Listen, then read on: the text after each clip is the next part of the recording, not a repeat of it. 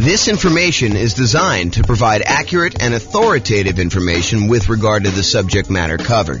It is offered with the understanding that the presenters are not engaged in rendering legal, accounting, or other professional services.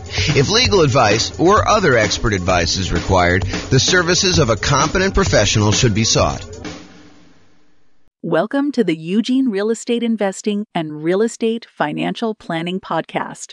Learn all about investing in real estate in Eugene, Oregon, with a combination of real estate financial planning and modeling with numbers specific to Eugene, plus syndicated, more generalized recordings of live and pre-recorded real estate investing classes, not all of them specific to Eugene.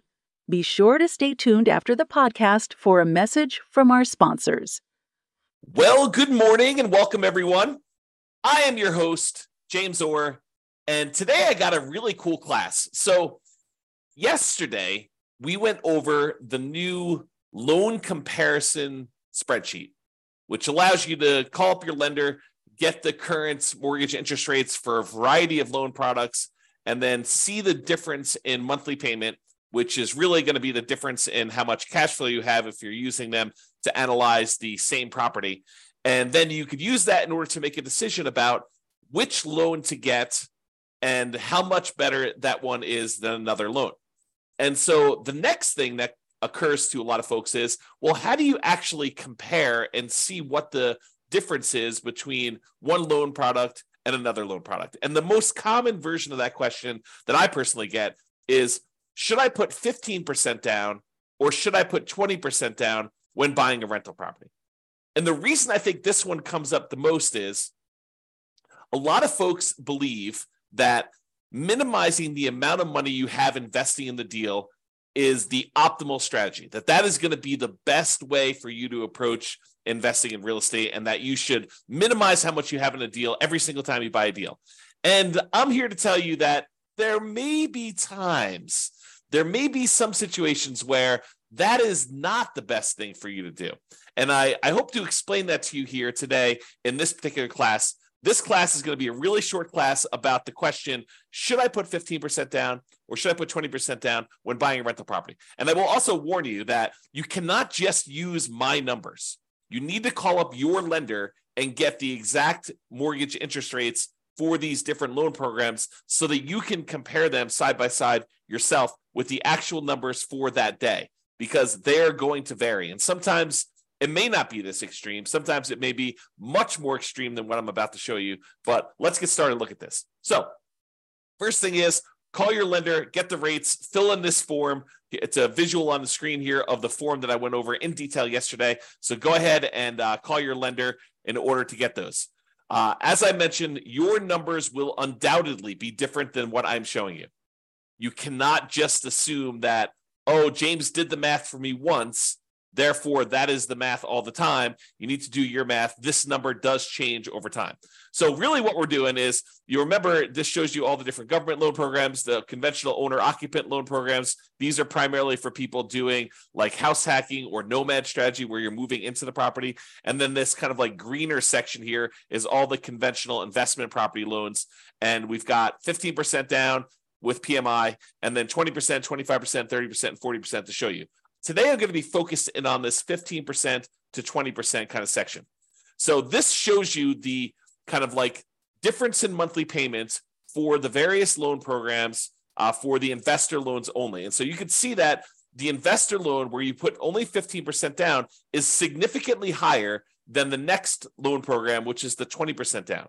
In fact, if you just look at the difference in size of the drop here, you can see that the difference in size of the drop between going from 15% to 25% is way larger than the drop from 20% to 25%. And you might be thinking to yourself, wow, that's a really significant difference between going from 15 to 20 and 20 to 25. And yes, that is pretty common, because part of the problem is that when you get a 15% down loan, you also have private mortgage insurance. Not only does the interest rate change, not only are you borrowing less, you're going from borrowing 85% to borrowing only 80%, but in addition to that, you have private mortgage insurance, which is insurance that you pay to the lender to protect them in case you default. The lender's basically saying this, look, I would really prefer if you put 20% down if you got a loan.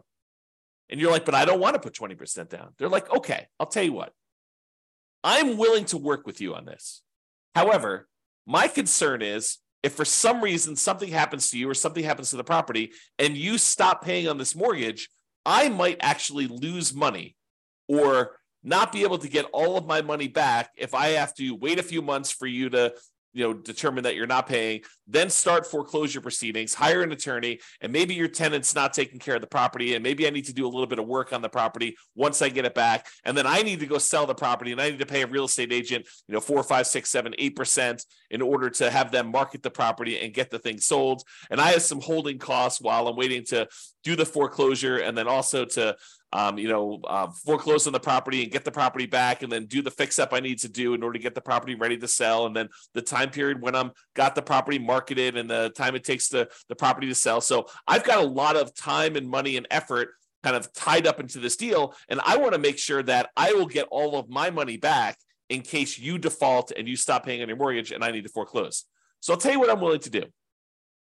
If you were to put 20% down, I feel as though that's a big enough cushion where I'm very likely, if all this stuff goes to poop and I need to foreclose on you, that I will get my money back.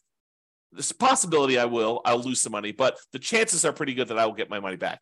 However, if you want to only put 15% down, this is what we'll do.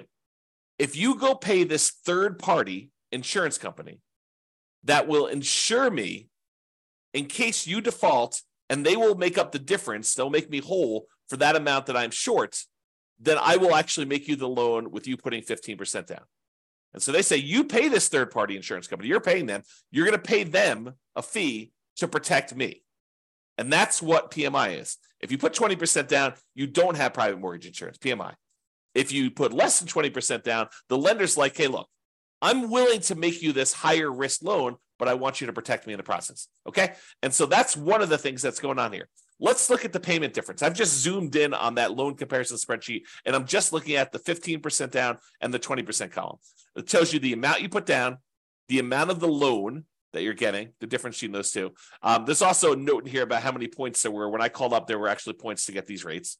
But here is the actual interest rate difference. So the interest rate difference between 15 and 20, the day that I called, which is not normal. I think that usually it's a little bit larger than this, but the day I called was only 1/8 of a point difference, which you may see it to be 1/8 of a point. You may see it to be the same. You may see it to be more than 1/8 of a point. In addition to that, there's also PMI on this 15% down loan, which is what we just talked about. So the overall effective interest rate difference is 7.22 versus 6.625. And again, when you call your lender, these will be different for you. You cannot use my numbers, all right? What that means, though, is when you borrow this amount, the two different amounts that they're borrowing, one has 15% down, one is 20% down, the difference in the monthly payment here is right here shown. So $24.81, $23.05.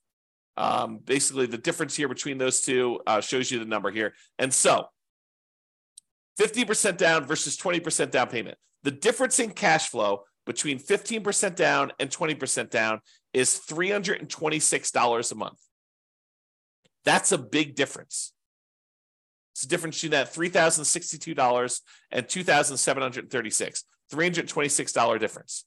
So if you annualize that, multiply it by 12, you get $3,912 per year. So you'd get $3,912 more per year for putting 5% more of the purchase price down. Remember, it's not just that you're borrowing less, but it is that you're borrowing less. It's not just that, but it's also you have a lower interest rate and you no longer have PMI. So for the extra $22,500, which is 5% of the purchase price in this case, that you put down, you earn $3,912 per year more, which is a 17.39% return on the extra down payment. Now, technically, you'd save a little bit more on closing costs because your closing costs on a loan that's smaller is a little bit lower, but we're not taking that into account. It's relatively small. Also, because you put more down, your estimated return on investment from appreciation and debt pay down and your depreciation would be lower. You'd be less leveraged if you did this. So you got to take that into account too. But if you're really concerned about this cash flow number, realize that the return you're getting on that extra amount you put down, that $22,500 more, is about 17.39%. And that's like a cash on cash return on investment. That's the return you're getting in extra cash flow on that property. So are there a lot of other places where you could go where you could get an extra 17.39% cash flow return on your money? Yeah, sure. If you buy a rental property, typically it's more than 17%, but part of that is like deferred return. It's like your cash later return, your appreciation and your debt pay down return. This is really all about cash now. It's money in your hand from cash flow. So 17.39%. Not a lot of places that I know of where you can get that, especially on a lump sum of money of this size. So in conclusion, it's not just about borrowing less. Putting more down tends to also improve your interest rate and eliminates PMI. You can determine the difference in payments to estimate the difference in cash flow, since the income is going to be the same if you're analyzing the same property. Then you divide that difference in annual cash flow by any extra you had to put down to estimate the extra return in cash flow that you're earning on that extra down payment. And then you got to ask yourself, can I earn that return or better somewhere else with similar risk characteristics? Okay.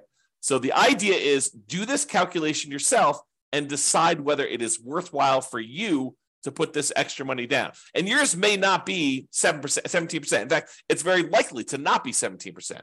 Yours may be more in the line of, if I get a 5% return or a 10% return. Some cases it might be a lot more, maybe 20% return. But you got to decide, hey, look, maybe I'm not willing to put this extra down in order to get just a 5% cash on cash return on that extra money. Maybe that's not worth it for you. Or maybe it is worth it for you. Or maybe 10% is worth it. So you got to decide where your cutoff is. And part of the decision, at least for me, would be, what else could I do with this money to get that type of cash on cash return over that time period? Okay. That's all I got for you. Hope you enjoyed this very short mini class on whether you should put 25% or 15% or 20% down. I will also tell you that this is a common question. The next most common question is 20 to 25. And I think most people don't even ask me about that one. I have to show them why it's advantageous for them to sometimes go from 20 to 25, because the interest rate bump between those two is usually pretty significant. So same thing applies, though, if you're thinking about 20 or 25%, is you run the math and say, this is what my payment is at 20, this is what it is at 25%, this is how much extra I had to put down, and figure out what the difference is, figure out what the return is on that extra 5% down to see if it's worthwhile for you. That's all I got for you. This has been James Orr. Have a great day. Bye-bye, everybody. With home prices up, mortgage interest rates up, and rents up, but not quite enough to counteract the higher prices and interest rates. Cash flow on rental properties in Eugene is harder than ever. Book a call with the Real Estate Financial Planner to apply our proprietary 88 strategies to improve cash flow on your rentals. See the show notes for a link to schedule your call and improve your cash flow today. If you're a real estate agent, lender, or professional in Eugene that wants to help our real estate investor listeners, consider reaching out to learn about collaboration opportunities with this podcast. We'd love to add more value to our listeners by having you assist our investors buy, sell, and finance their real estate investments. See the show notes to schedule a call to discuss collaboration opportunities.